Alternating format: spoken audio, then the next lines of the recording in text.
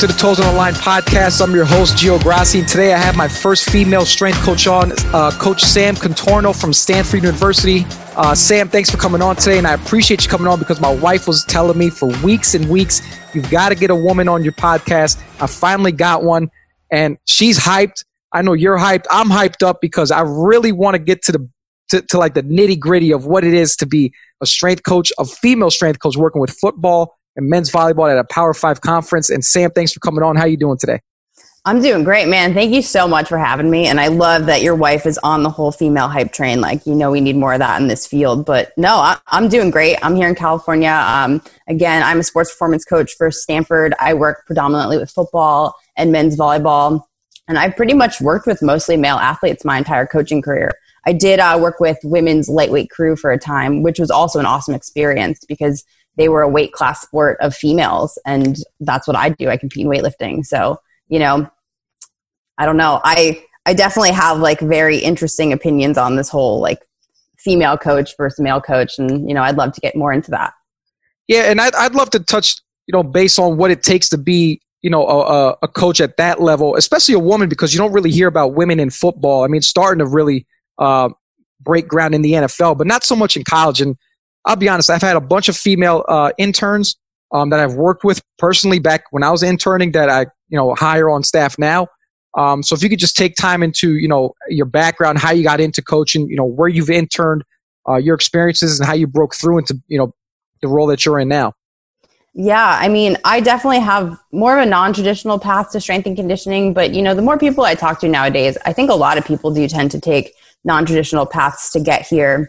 I was an athlete my whole life. I played every single sport. When I got into high school, it was predominantly softball. I come from a really big New York sports family. Like, I think I would have been exiled had I not grown up like a Giants and Yankees fan. Oh, yes. Now I'm we sure talking. You understand. Now we talking. Yeah. Quick funny story. My senior year in high school, the Giants won the Super Bowl. They, 18-0, beat the Patriots. And we all got the day off from school to go to the Super Bowl parade. Oh, That's how big of a sports fan I am. And I was dragged by my family at like 5 a.m. on a train to go, roll through New York City. So sports were like my whole life. And I think everybody who knows me like from then like is not surprised by what I do now, but I had no idea strength and conditioning was a field. So I played softball. I didn't have a great experience in high school, didn't have a great coach. And I was so burnt out by the end of it that I was like, I don't want to play in college. I'm over it. I just want to go to school to go to school.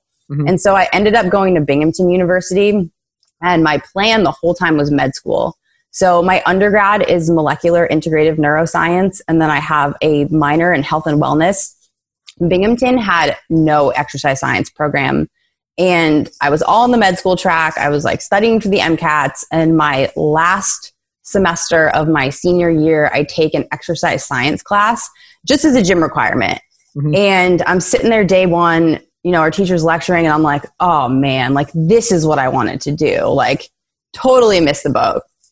And so again, we didn't really have an exercise science department. We had like a health and wellness department, which had like one nutrition class and one exercise science class. And so me and a bunch of other girls ended up starting this health and wellness minor. And so I ended up staying an extra semester and I was the first one there to graduate with this minor. But in the meantime, I had been interning with this doctor who treated solely with nutrition. And I remember talking to her one day and I'm like, where did you learn this skill set? And she's like, well, not in med school. And I was like, well, where did you go to med school? She was like, well, Hopkins. I was like, all right, so you went to one of the best med schools in the country and it didn't teach you what you're doing now. Like, done. Like, I'm not going to med school. And at that time, like, since I didn't play D1 sports, like, I just didn't know what a strength coach was. And all of my professors at the time were personal trainers. So it was like, all right, like I'll go get my master's in nutrition from this like holistic science-based program and then I'll personal train. And this seems to be like what you're supposed to do in this field. And, I graduate, I start personal training and I like it. Like it's great, but I don't love it. Like something was always missing. Like I definitely wasn't like super excited to go to work every day. I didn't find it like super interesting. So I decided to work at a PT clinic also. So I'd like shadow the PTs and I'd be a strength coach there. And I'm just personally not nice enough to be a PT. I've learned that. I can't, just too many people touching feet and having to be nice all day. And that is my nightmare. But it's funny because, so I grew up with a whole family of football coaches. Dad coached football, brother coached football. And there's one day, this is like 2016, my brother calls me and he's like, hey, like, our strength coach for our high school just quit. He coaches our old high school team. And he's like, you should come apply. Like, you're overqualified. Like, you were an athlete here. Like, you know, I coach, like, this all lines up perfectly. And it was like one of those like stipend jobs. You get like $1,000 to like, you know, be the strength coach for the season. But I was like, all right, like, I'll come apply. I apply, I crush the interview again, like, you know, have my CSCS. I'm like, yeah, this will be awesome. And I get a call and they're like, hey, you know, we're going to go in a different direction. Like, we don't think you can handle it. And I was like, oh, okay. Like, well then. So anything where you like put a chip on my shoulder, like, just sends me on an absolute warpath. So I applied to every single internship program in the country. Like, I'm spending hours on these applications, and I'll never forget, like, applying to Ohio State's football internship. And you click like, do you have D1 experience? And you click no. And then it pings you back an email and it's like, well, we're not going to accept you for this because you have no D1 experience. And I'm like, well, isn't that the point of an internship? Like, right, exactly. I need this experience. and so UCLA Olympic had an internship open where you send in a video for your application. And I'll never forget. It's like, you know, explain why you want to be a strength coach and then like talk about deadlift technique, and you have 5 minutes. And so I'm on like take 18, right? I'm like, well, I want to be a strength coach because like I want to make people better. And I'm like, all right, this is stupid. So I click play and I'm like, all right, I'm not going to talk about deadlift technique. Like, this is going to go more than 5 minutes, but I'm going to be the best strength coach in the entire world. And I need somebody to give me a chance because this is bullshit. And I send that in and they're like, you're crazy, but like, sure, like, come on board. So I had never been to LA before, quit my job, move across the country, do this UCLA internship. And I was like immediately hooked. I had zero idea what I was getting into. I didn't know I had to like mop floors and set up equipment and like no idea. I had never been in a D1 weight room. So I do that internship for 6 months, you know, like love every bit of it again, and just so green, have no idea what's happening. And then I'm applying to other ones and the Stanford internship opens up, and part of the deal is that there's a competition. Or at least we used to when we had like this combined internship program. You'd compete and you'd like take tests and you do physical challenges. And at the end of it, they rank you and you pick what sport you work with based on your ranking. And I was like, well, and I was like, well, that's perfect because I'm the most competitive person in the entire universe and I will win this and I will get to pick football. And so I go to Stanford. We have like a week of like intro stuff where like, you know, you're doing all these tasks and you're taking all these quizzes. And at the end of it, they're like, all right, like, Sam, like, pick what you want. And I'm like, I want to work football. I'll never forget. They're like, well, totally cool. Like, you could, you know, be the football intern for like, you know, this beginning of the year. But then when we get in season, like, someone needs to go in the locker room and do things, like, just so you're aware. I'm like, yeah, totally cool. And, you know, day one, we like meet Shannon Turley, right? And, you know, he's like super intimidating. They're like, you know, don't go talk to him. He'll talk to you when he wants to talk to you guys. So of course I like walk right into his office and I'm like, hi, sir. I'm like, I'm your new intern. Like, how are you? And he's like, who is this? Who is this chick? Get her out of my office. And he like sits us all down and gives us this like 45-minute speech on why we should just quit. And I like walk out of the office and I'm like, this is what I want to do. Like, I'm exactly where I want to be. Like, football is exactly my mentality. And that's why, like, when people talk about what it's like being a male strength coach versus being a female strength coach, like, that is such a myth. Like, there is no such thing. Like, I believe that there's you're a personality type. Like, you can be, you know, a more reserved type B male strength coach. You can be a louder alpha, you know, female strength coach. And I've seen so many interns come and go in our football program. And I've seen females not cut it. I've seen males not cut it. Like, and I think it just comes down to, you know, your personality and your coaching presence and, you know, what you bring to the table to make a program successful. And, you know, so I love that there are females popping up everywhere. And I do think that we need to get more of them into these places because I don't think it's male versus female. I think it's can you stand on a line and blow a whistle and have 100 guys do what you're telling them to do, or can't you? Right. I think you're right because and it's funny, even talking to some of my colleagues that are athletic trainers, the women there, they say, hey, look, we hate the image of the kids coming to us as a mom figure because we're not mom figures. And I think that that's just the image painted on when there's a female involved in sports, especially a sport like football. There's so many men around. But then you got these, like you said, A-type personality women who just come in, hey, cut the shit. This is what it is. And I think that kind of, sets the bar a lot more higher for everyone to get into the field. But I like what you said there. You kind of, no doors were opening for you. So you kind of just kicked the damn wall down and got yourself in. I love that. That's just, I love it. Chip on the shoulder, go get some. Fuck everybody. I got it. It's that New York attitude, Yeah, no, that's what it is. And it's like, hey, you just keep grinding. You never, take no as an answer. You use it as more motivation and shit. And that's pretty cool that you did that. Yeah, I mean, I think to your point too, it's really funny because a lot of the guys will joke, like I do have my mom moments. Oh God.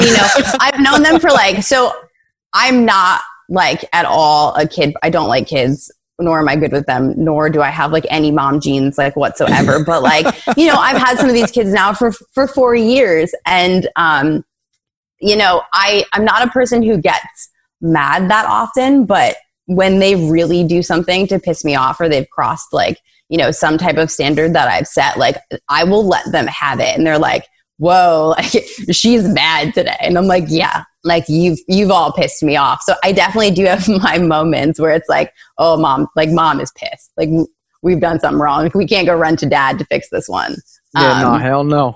But then I honestly, I do think that being a female too, it definitely offers something a little bit different than just having a staff of all males, because to your point, there's a certain ego that just can't be there because, I am a female. I never played football. Like, that's not my sport. We don't lift the same type of weights. There's such a difference there that there's not that ego that sometimes when our guys are really upset and they can't necessarily go talk to their coaches or the strength coaches, they'll come cry in my office. Mm-hmm. Because they know I'm not going to judge them in the same way. So I do think that there's also, a benefit to potentially having a female on staff for that reason. The guys have somebody else, especially, strength and conditioning, we're around them all the time. And, the fact that they feel comfortable enough to literally come and stop in my office, that's fine. If that's what you need, that's what you need. I'm not going to not be there for you.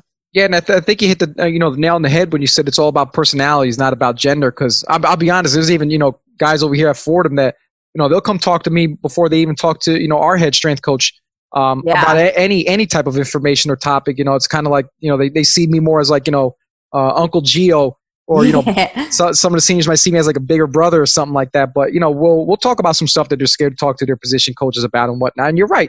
Strength coaches, we're there all the time. So we are like a fake mom or a fake dad to these kids. And it's if we can't be there to, if we can't be on that emotional side with them, then, what's the point really, Yeah, absolutely. And that's why I do think the assistant position specifically is such a cool role because, while you're in that, while you do hold them accountable, you're not the head person. And so I think they do let their walls down a little bit more around you. And I think we have such an amazing position in college to literally watch these kids grow for 4 years. And I think that's why I like the challenge of it so much more than NFL potentially, where guys come and go all the time and you don't see them. I think when we get back, it's oh, I actually missed you guys. I see you, right, 11 months a year. And then, I won't see him for 5 weeks, which is the longest. And, you get used to having them all around. And, I don't know. I think this position in collegiate it's where I want to be for a lot of those reasons. Right. So let's talk a little bit more about your role over there at Stanford. So you work with men's volleyball and football.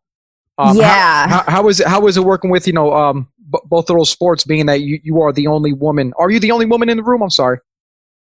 We have, I think, 2 other female strength coaches on our staff who work with different Oh, you guys teams. are balling. Okay. Yeah. That's cool. So we have our 5 football strength coaches, and I want to say we have 10 Olympic strength coaches. So we have, and I'm lucky enough to be surrounded by some super badass women. We have Bree Cans, and she works with soccer. And then Allie works with basketball or women's basketball, and they're just awesome. They're awesome, strong personalities. And so it's awesome to have them to, always bounce ideas off of.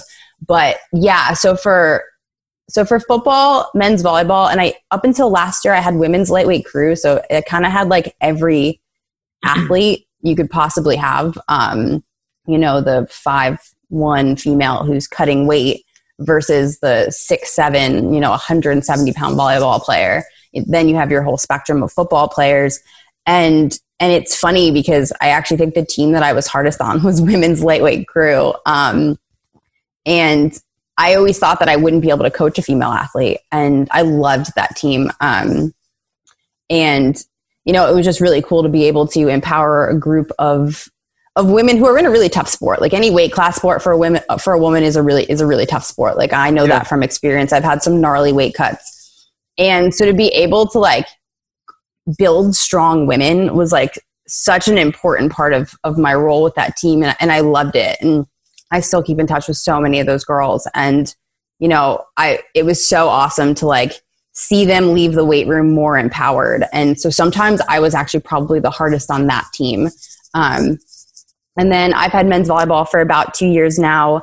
They're a totally fun team. It's, we like to put on like really loud techno music and like they get after it and they like clean the house for like really tall guys. And, they've allowed me to like explore like really cool like plyo progressions. And so it's definitely like opened, a totally different like side of strength and conditioning than you typically see with football because, their training ages are a lot different and just, their body types are not as conducive to some of the heavy lifting as football is. But, besides the fact that like every so often I have to stand on a box when I talk to them because like they're all aggressively taller than me. I don't know. Like it's like in a room full of giants. Oh yeah. Like literally I will stand on the plyo box. It's like a joke because otherwise I'm just staring up at all of them. That's funny. But yeah, I mean, I think to Stanford's credit, like I don't think they care that I'm a female. Like nobody cares. And I think that's the most important part is that, my staff will joke, like I'll say something and they're like, oh yeah, like we forgot you're a girl. Or like, we'll be in the middle of camp and the football team will be like, man, like we haven't seen a female in like 5 weeks. And then, like someone will fart and then they'll all like look at me and be like, I'm like, yeah, I know. Like this is my life. So, I think to give the program a lot of credit is that like people just don't see me as a girl. Like they just don't care. Yeah. And I think that's the most important part is that like, it's not something that people make a big deal of because it isn't a big deal. And it really just comes down to like, how you carry yourself and how you coach. And that's been the coolest part. Yeah, definitely. And it's like you're all there to share the same common goal, and that's winning. And yes. you're there for the better of them, and they understand that, hey, coach is here to help us, not, any other reason and whatnot. But I get, and it's funny you said that story about camp because I guess it kind of does help the guys out a little bit. You're it's just all guys around you for the whole month of August, and you see one female, you're like, okay, the world is normal, Yeah, it's so funny because they'll always be like, oh, we haven't seen a girl in forever, and I'm like literally standing right there. I'm like, thank God that you don't think like, thank God that this is like, the persona that like I have is that you don't like see me as a girl. Like that's perfect.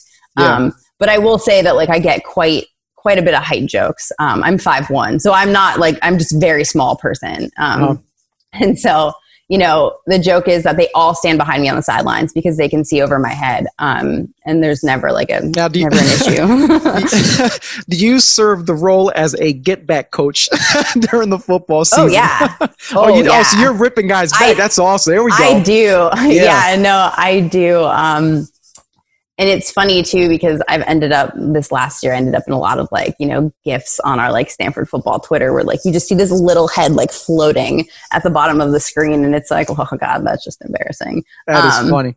But yeah, no, I absolutely do. I spend most of my time like fighting with our D-line, and they're 6'9", 300 pounds. And like, they think it's fun. I'm like, I'm not nice about it either.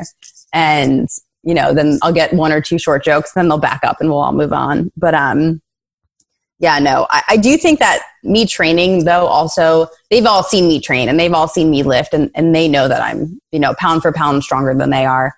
And I let them know it for sure. And I think just like knowing how competitive I am and that I do constantly like strive for excellence in my own training, like there's buy-in there also. Because I can't demand excellence from these guys, especially for football on the level that you do in like all aspects of their life, if I'm not, you know, demanding excellence from myself. Definitely. And I think you hit the nail on the head right there again. You know, it's like, you know, you're killing it with your own. I've seen you train on the gram. I've seen it. I'm like, I appreciate she gets after. All I use is the gram for my lifting videos. So there you go. I'm like, man, she's got the intensity look in her face, and it's like she's getting it. And then you told me earlier before we started recording for the show here, you know, you're cleaning way more than your own body weight. So, you know, your relative strength is higher than most of those guys. So that speaks volumes, you know, regardless of how much you weigh. Hey, look, if you could clean whatever, 1.5 times your body weight, 1.75, 2 times, you can talk shit all you want. I don't care if you're 90 pounds, if you're 200 pounds. Listen, dude, you rule the world at this point, but that's dope. So what are some of like your programming like methods and philosophies that you kind of abide by? Oh man. So this has been like a really interesting year in terms of programming philosophies. So I've had a few roles at Stanford. I've been a strength coach for the last 4 years, but I also did our nutrition for a year when our nutritionist left. And then now I've taken over all of our sports science stuff. So this is the first year we've had like force plates, catapult, and it's been really interesting to dive into, especially like the way this whole year has worked out. And I will say this like 2020 has definitely really changed my philosophy on training. I think that there has always been such a reliance on weight room for athlete performance. And, you know, you see it on Twitter right now with all these coaches like infighting all the time. Should we Olympic lift? Should we not Olympic lift? Should we do med ball throws? Like all this stuff, right? And I think what we all fail to recognize is that there are so many programs out there in the weight room that work, and it's because the weight room is like not really that important. And this is coming from somebody who Olympic lifts. Like obviously I think the weight room is very important, but I think at the end of the day, you know, a lot of different things you do in the weight room can work. And, you know, it comes down to how you implement certain things and how you coach things and your long-term plan. But I think the thing strength coaches fail to look at is what happens on the field and how important that actually is for sports performance. Mm-hmm. And, you know, volleyball, for example, they're a team where like I clean them, even though they're 6'7", and because, you know, they're not typically a team that's super bought into the weight room. And, you know, I'm sure there are other exercises that I could do that could, you know, generate like the same type of output, but they have fun doing it. Like I have guys PRing their cleans in season. Like, you know, we have hype music on, like I'm yelling, they're yelling, like, and I know that these like skinny ass kids are going to walk out of the weight room and feel really good about themselves because like they just like lifted a ton of weight and they love it. And so, you know, that's how I've programmed volleyball in the past. And then this year I haven't seen them since February. Their season got canceled right in the middle of all of this. And coming back and like I have like a few weeks to prepare them and I'm sending them programs and I'm like, dude, I almost don't care what you guys do in the weight room. Like I'm going to give you guys jump counts and you have to go find like a hardwood surface and you have to do, you know, block jumps and serve jumps because, you know, the most important thing right now is, are you guys getting the volume on the volleyball court that you need for when we get started? And can we have you guys come back at a place where you've had some of that landing and takeoff impact? Because like at the end of the day, like if we as strength coaches think that like because we programmed a backwards lunge versus a rear foot elevated split squat is the reason why our team was good, like we should probably go reevaluate what we're doing. Right. But I don't know. Like, you know, you see the internet right now. Everybody's fighting about what they're doing in the weight room. And it's like, dude, like, you know, do what you believe in the weight room. It definitely like has a place for strength building and, you know, injury prevention and, you know, mimicking the muscle actions that they're going to see out on the field. But like, you know, when you don't have much time to prepare a team and when you look at what's really important, it's like, what are they doing on the field to prepare them to actually physically play the sport? And so that's kind of where my philosophy has gone in 2020. But also, you know, I did this project, I suppose, at UCLA when I was an intern there. And I loved it. You write your life philosophy, your coaching philosophy, and your training philosophy.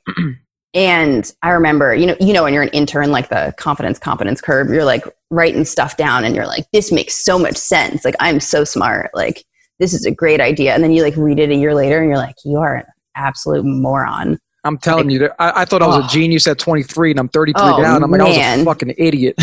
Yeah. Like, dude, I don't think I've ever like looked back on a single program I wrote and been like, oh yeah, that was great. Oh like, no, they're always terrible. Like, oh my God, what were you thinking? Like, they're always terrible. Was that? And I think that's so important. So like every single year since I've done that, project, I've looked back on it and I'm like, all right, what's my training philosophy? What's my coaching philosophy? And then what's my life philosophy?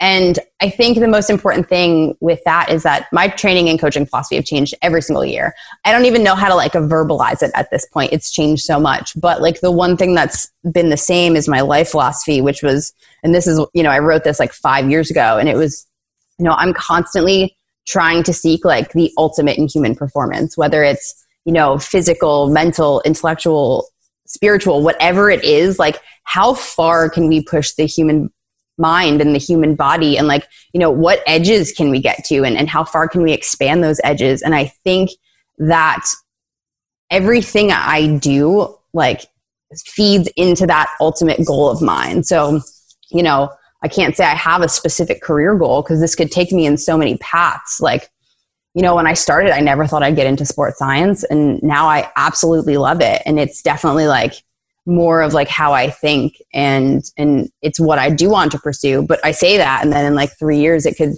this quest for like never ending knowledge could push me in a different direction. So, it's that philosophy question is a tough question, because I think if you can verbalize it, you're going to look back in a year and be like, that's not even close to what I think now. And I think you're doing it right if that's the case.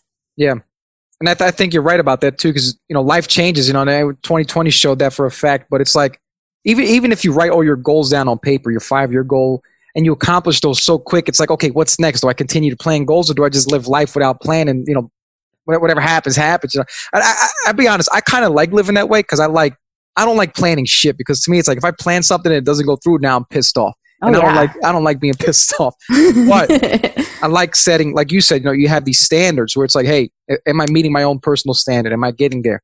I want ultimate human performance. Are we achieving that, or am I slacking off? So I like that you spoke about that, because I think a lot of people make those mistakes where they just expect too much out of themselves. And it's like, you might not get there tomorrow. You might not get there in 10 years. But how you get there is, that's the day-to-day approach that you should take.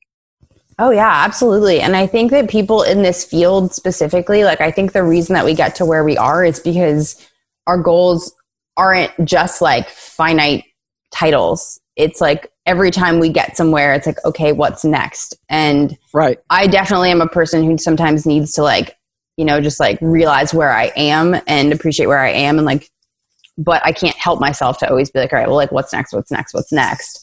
And I think a lot of us in this field are that way. And I think unfortunately, like you do have to be that way to get anywhere in this field. Because when you're, mopping floors, when you're an intern and you can't see a bigger picture, you're going to be miserable. But if you're like, all right, this is going to lead me to this, it's going to lead me to this, it's going to lead me to this, like then it's easier to get through stuff like that.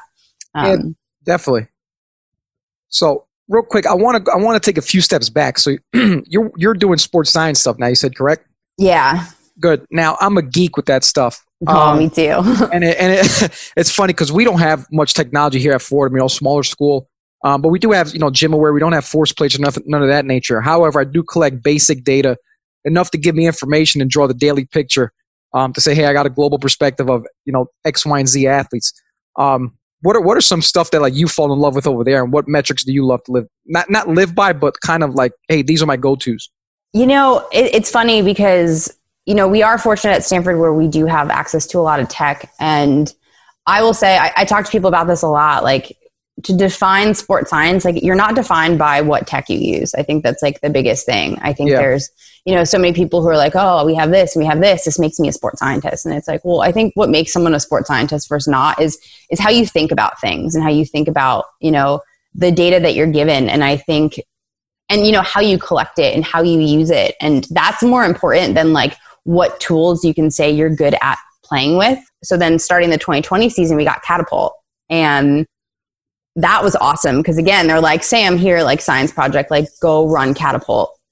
And I was like, all right, like I will research how to do this and figure out who we're going to put it on and all this stuff. And so the really cool part about that has been, you know, I think everybody thinks they knows what football actually looks like, but like now you really get to see what football looks like. And that leads me to like my 2020 philosophy being a little bit different is like, you know, you've had these drills for years and years, you know, in conditioning, and you're like, all right, this is going to condition a football team. And then you actually see what the game of football is, and you're like, all right, none of that was what we've been doing in the past. Mm-hmm. And I think the whole country seems to be trending towards that direction because everybody, you know, has this information now and they look at it and they're like, okay, like, you know, a guy runs this many yards in a game, like, does he need to run this many yards in conditioning? Or if he does, like, what speeds do they need to be at? And, you know, do they need to run for, you know, 2 straight minutes and, you know, whatever it is. So one of the really cool things we've done with Catapult this year, and, you know, it's year 1. So there's a lot that goes into that, you know, just building buy-in with the staff and with the athletes. And like, we have athletes who will ask you a million questions about everything that you put on them. So like, that makes me better because they're asking me what it does. So I have to explain it to Stanford kids. Mm-hmm. And, you know, they're like talking to me about how satellites work. And I'm like, well, I guess I should probably figure this out.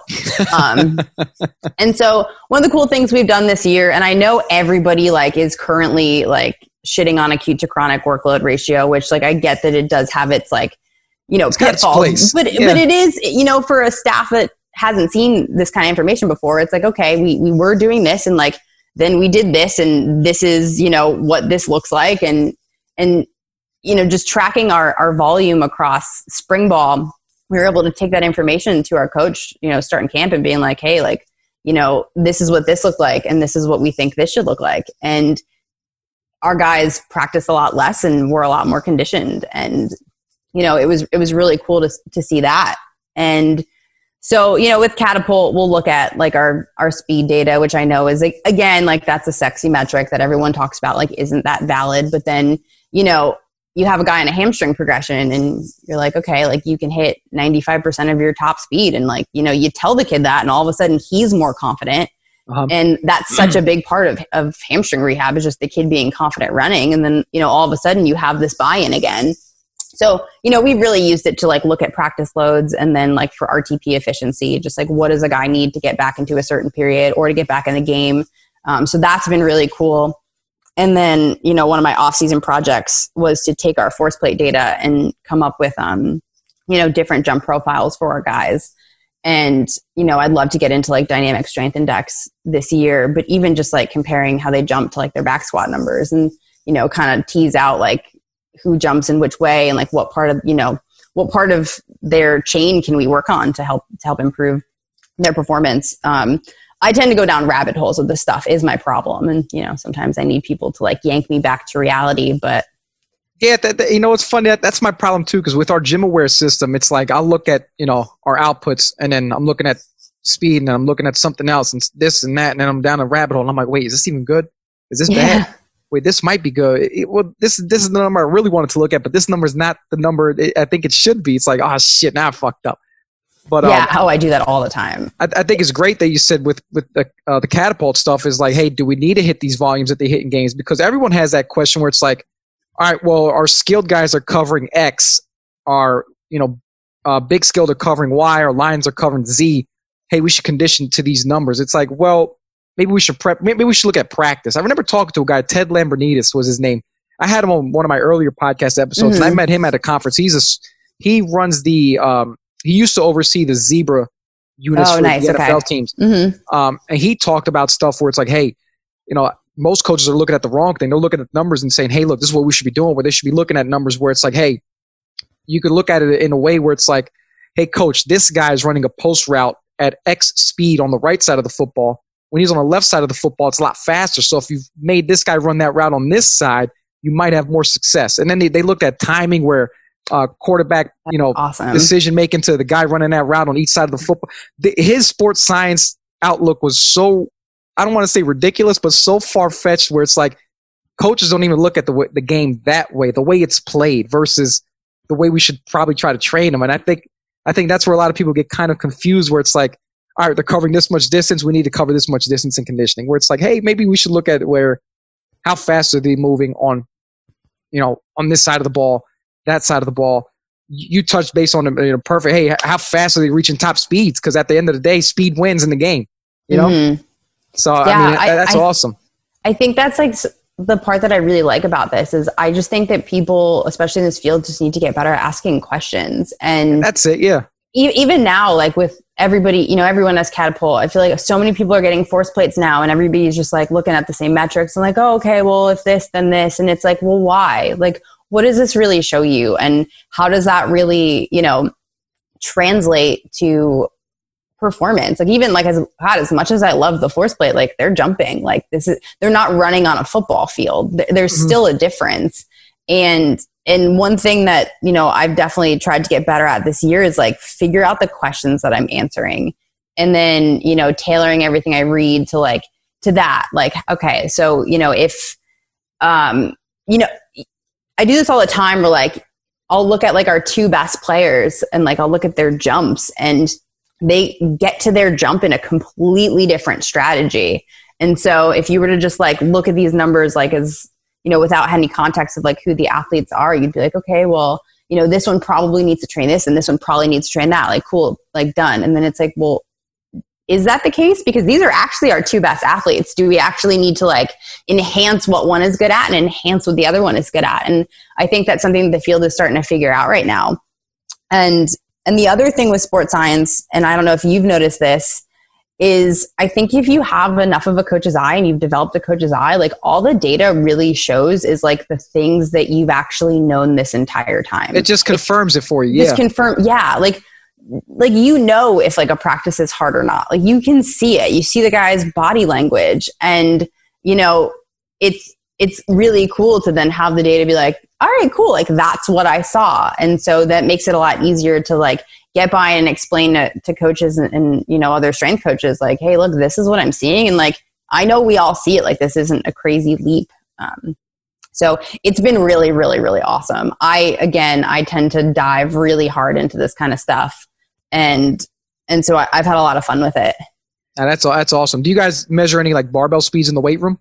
We had, and this is where 2020 was 2020. We have Tendos, and we actually got really lucky in this whole situation where our indoor weight room closed. And then we have a basketball arena that doesn't have a roof on it. Technically, it has like an open air roof because it's California and it rains like once every 9 months. That's dope. Yeah, it's sick. And so what we did was we put 10 racks like in the concourse of our basketball arena because we weren't allowed to train inside. We're still not allowed to train inside, but we basically have like a full functioning weight room in our basketball gym. It's just like kind of cold and it doesn't have quite all of our equipment in it, but it's completely functional. And, we had no interns, and this would have been the absolute perfect year for like, VBT and auto regulation. But, when you have 6 groups a day and you're coaching from 7 a.m. to 7 p.m., like the last thing we were doing, we were putting batteries in Tendos. So we didn't use them this year. And like, it is what it is. Like 2020 happened and, everything just can't be perfect. Like we had to go on the road. Like I didn't get to bring the force plate. Like it was what it was. Like, and that's like, honestly, like that's where like tech is cool, but like it's also not necessary sometimes to win football games, as our guys have showed. But yeah, we do have Tendos. I would love to like look into like GymAware. I've heard good things about Perch too, where like it's at least like cloud-based and you don't have to like write it down. Because that's the one tough part about Tendos is if I wanted to log it, like we'd have to like literally write it down or have the guys write it down, and they can't quite be trusted to. I'll be honest. To do that. And it's funny. I'll be honest. We use Team Builder in our weight room because we shifted away from paper. With the whole COVID stuff with whatever, minimizing touching things. But that Team Builder and our GymAwares for our barbell outputs, and it's funny because I still document everything in Excel. I'm like, listen, I need to see everything on one space. I don't want to jump from window to window and then athlete page to athlete page. But yeah, I'll tell you, when you start using those Tendos, I don't know if you have in the past, but you develop such a coach's eye where you're like, hey, take the weight down. That's not the speed it needs to be at. And the kid looks at you like, how the fuck does coach know? Yeah. Oh, yeah. How fast I should be. It's like, dude, I know what's fast and what's not. we're not training for heavy strength, right, or absolute strength now. We're going for, some speed right now. Oh, so yeah. No, that's, again, to that point, like, I think we really all we do know what we're looking at. And that's like the important part about developing that coach's eye. I think so many people are like tech first, and it's like cool, but like I can watch our guys jump on the force plate and like I can, I look at this stuff, I'm like, oh yeah, that makes sense about their jumping ability. Like that about them. It's just like a way to quantify it. And, I think it really does help build buy-in with the guys too. When, they'll be like, man, how fast did I run yesterday? And I'm like, oh, well, it was this. And it was on this play. And they're like, oh, like, that? It's like, yeah, like we saw it. Like I can see the signature. Like they love to be able to like put that stuff together and be like, wow, like how cool is that that literally showed what I was doing. Yeah. Tech is just all sexy stuff, but it's it funny. Really is.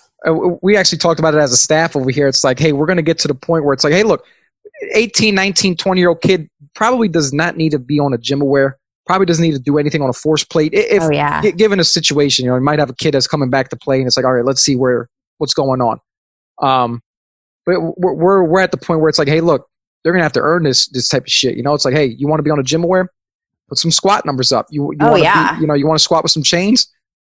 Get some strength first. We're not gonna, there's no reason to do some any type of wild type of like what quality do we need to train outside of strength with an 18-year-old kid? It's like 100%. They're a sponge. Now, they're a testosterone sponge. Unless you get that 18, 19-year-old kid that comes from a high school that they had a strength coach and this guy's rocking out some weights. It's like, all right, maybe we have to consider treating them like a 21-year-old senior, Yeah. And I think that's so true too, is like all this stuff can tell you everything about their jump. And there's not one freshman who we're not going to put on a developmental program this off season. Like you guys are all squatting. It's like, man, you're going to hit these temples, brother. I'm sorry. Yeah, absolutely. And that's, that's what I think is so cool about the weight room too, is that, it really is simple, and if every staff like really just owns like what they're good at and what they can coach, because at the end of the day too, it comes down to, output is everything. It's how you explain the exercises, what these kids hear. It's what music is playing in your weight room. Like it's, all of that stuff is what affects performance. And I think that my like sciencey background and my major was like a very integrative subject, and it's allowed me to understand that like, everything we do and every stimulus you give these kids has like a biological output. And it's not just, did I do the barbell squat jump versus the hex bar jump squat? It's literally like, are these kids rolling their eyes when you're talking versus like, are they listening to you when you're talking? Like, have you explained the exercise in a way that's going to get the output that you needed? And there's just so much more that goes into it than just like the exercise selection. And that's why like the Twitter world kills me with like, fucking world of ego strength coach who like need to argue about, what they're doing for power production. And it's like, can you just coach your kids and like have some juice and like put on some good music and like you're going to get what you want out of them. Yeah. I mean, shoot, if you ask me 3 exercises that, I'd probably staple into my program. I don't run all my teams just because we don't have the time to, because I'm coaching all these other teams, but I'd sprint them, squat them, and some type of pull, whether it be a chin up or an inverted row. Love that. Like cleans, like the cleans look so sexy, looks great on video. I'm telling you, especially with perfect technique. But at the end of the day, does everyone need to be doing that? Probably not. Does everybody need a squat? Oh, hell yeah. Is it a back or a front squat or a rear foot elevated? It depends on what your goal for that program is. But yeah, no, you're right. It's like, listen, Coach, I don't care how you won your conference this year. That's cool. It probably wasn't a weight room. I can guarantee you that. Yeah. I mean, I think it really like the thing I've noticed in like collegiate football, it comes down to like, global load management, right? Like, have you looked at your whole year and is what you're doing in the weight room complementary to what you're doing on the field? Yeah, it's not killing them. Yeah. And like, you can do all this fancy, crazy stuff in the weight room and on the field for, conditioning. And then if the coaches practice them for 5 hours a day, like you're screwed and it doesn't matter. And so, do you have a good enough relationship with your coaching staff to be able to talk about like, hey, like, we might need to limit reps on this guy, or like, this is what we were thinking for like practice structure. And then I think a lot of it comes down to team culture would be the other part of that. And, are the guys bought in, and do the guys listen to your coaches when they coach? And, if they do, your program's going to work no matter what it is. If they don't, your program's not going to work no matter what it is. Yeah. And, the other thing too, like football, there's such a wide variety of talent out there among schools. It's like genetics. And I hate to say that, but like, there's a huge part to be played in like how you keep your guys healthy and, what you do in the weight room to complement all this stuff. But like, Alabama is a team of studs. Like you can have those kids jump rope for, every day, and they're going to be Alabama. Like it is what it is. Like, yeah, you could do things to keep them healthy, but football, if you're a baller, you're a baller. Speaking of Alabama real quick, and I don't mean to talk about them, but did you see that there was a recent like Instagram post or Twitter post, whatever it was like at one point Alabama had Mark Ingram, Derrick Henry, Alvin Kamara as like their fourth backup before he transferred out, Kenyon Drake. I'm like, Jesus Christ, they really did have what can you do against a team like that? Yeah. Honestly. And, I mean, it's even funny too, because, going on the road with the team for 4 weeks, I mean, we had to lift them on the field in the grass, like doing, push-up ISOs. And then we had to lift them at a high school in Oregon. And then, we lifted them like outside in this like weight room, like one day in Santa Barbara. Like it was not ideal training. But you take a team that's stuck together under a common purpose to like just destroy their opponents because we're like kicked out of our conference and they got a chip on their shoulder and we win 4 games. So it's like, I do think that like team culture is just so, undervalued in terms of like, just achieving a mission and like, it's great that the whole field is trending towards sports science, but like, we need to not forget how to coach. Exactly. Yeah. And don't forget how to build those relationships. Cause to me, that's key. Yeah, absolutely. To me, that's key. If I feel like I can connect to every single one of my athletes, there's not one where I'm like, I don't know about this kid. I don't know how to talk to him. Yeah. But good stuff, Coach. Listen, thank you for coming on again today. Oh, no, I appreciate it. Great. But I'd have to share this, I got to ask you this one question before I get you off of here. For sure. Now, and don't give me the runaround answer on this one because a lot of people do and I hate it. If you were not a strength coach, what other career do you see yourself in? Oh, I'd be a neurosurgeon. A neurosurgeon? Oh, yeah. I'd have a sleeve of tattoos and I'd operate on people's brains. There's no doubt. Yeah. That's sick. That's gnarly, like you said. See that Cali shit starting to, sorry. What's it called? Get embedded in you. You're saying words like it really does. See, I told you. Neurosurgeon. That's dope. A lot of people say teacher. They're like, I'm a coach. Oh, so I can absolutely teach. Not. Like, come on, listen, fuck teaching. Hell no.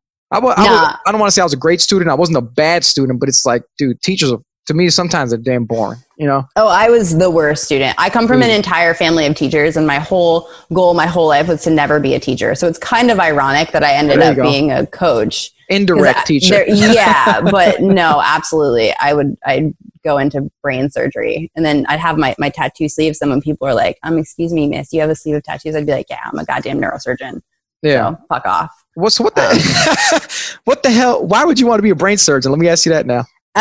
So I'm like, I don't know. I'm kind of obsessed with the brain. Like my undergrad was neuroscience. And so, there's so much that we do not understand about like the brain and human consciousness. And so it was my favorite subject in college. I actually have a dopamine molecule tattooed on my foot.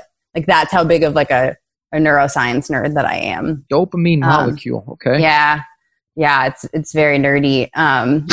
Yeah, no, I've always had a fascination that, what makes our species unique is like our brain function and how that relates to like every aspect of our life and how we're controlled by neurotransmitters. I could go down a whole rabbit hole of this, but I think I've kind of brought some of that thinking to strength and conditioning. And I'm thankful that my background is a little bit different, even though sometimes it's frustrating to have like absolutely zero schooling in exercise science. And I have to like read basic things that I think I should know sometimes, but, we all do. Big neuroscience fan. That's awesome. That's cool as hell. That's dope. I've never heard anybody say they want to be a neurosurgeon. Shoot, good for you. Lucky you. You'd be a rich ass. I would be, but instead I chose this field, man. Well, you get paid. You get paid. Don't worry about it. It's coming. It's coming. The day of a high 6-figure paid strength coach all across the board is coming soon. Yeah, one of these days. I think it's going to happen soon. The more we can keep proving our worth, the better we're doing. I think so, and I think it comes with like you said earlier, athlete management. Hey, this is how I view an athlete, and I don't mean this in a bad way. Mm-hmm. I see athletes, whether you're a pro or a college athlete, as like a mutual fund. It's like, okay, how can we keep these funds high? You know what I'm saying? Like, yeah, that's an awesome analogy. Because if a kid gets hurt or if a professional athlete gets hurt, guess what? The school or the team is at a loss of investment because there's money into that athlete. Right? Honestly speaking, if you're on scholarship or if you're getting paid a contract, and it's like, okay, strength coach's job is to keep these athletes on the field performing at a very high level 24/7. Absolutely. I can't get paid as much as a motherfucker on Wall Street. Are you kidding me? Yeah. I mean, dude, and like we've seen this year how much money is in sports. Like seriously. Too much. Like these coaches buyouts and then everyone's like, oh, I lost money because of the pandemic. It's like, bro, you just paid this dude $15 million to like retire. Yeah. Like, come on. It's coming though. I think strength coaches are on that road to get well paid. So hopefully it happens sooner than later. For sure. Definitely. Hey, Coach, before I let you go, if people want to reach out to you for any means, what's the best way to connect with you? I'd say Instagram. I'm probably the most active. It's Sam Contorno. I'm relatively responsive to messages, and I really just post a lot of my own personal lifting videos. So that's about the extent of the content on there. Yeah, and she won't big time you either because she didn't big time me. So I didn't. That's dope. Hey, reached out. That's dope. So that's pretty cool. All right, Coach. Well, listen, this was great. This was fun. I appreciate you coming on. Much. And my wife's gonna she'll love this episode. This might be your favorite one. I hope I did it justice. You did, and thanks for coming on again, Coach. Of course. Thank you.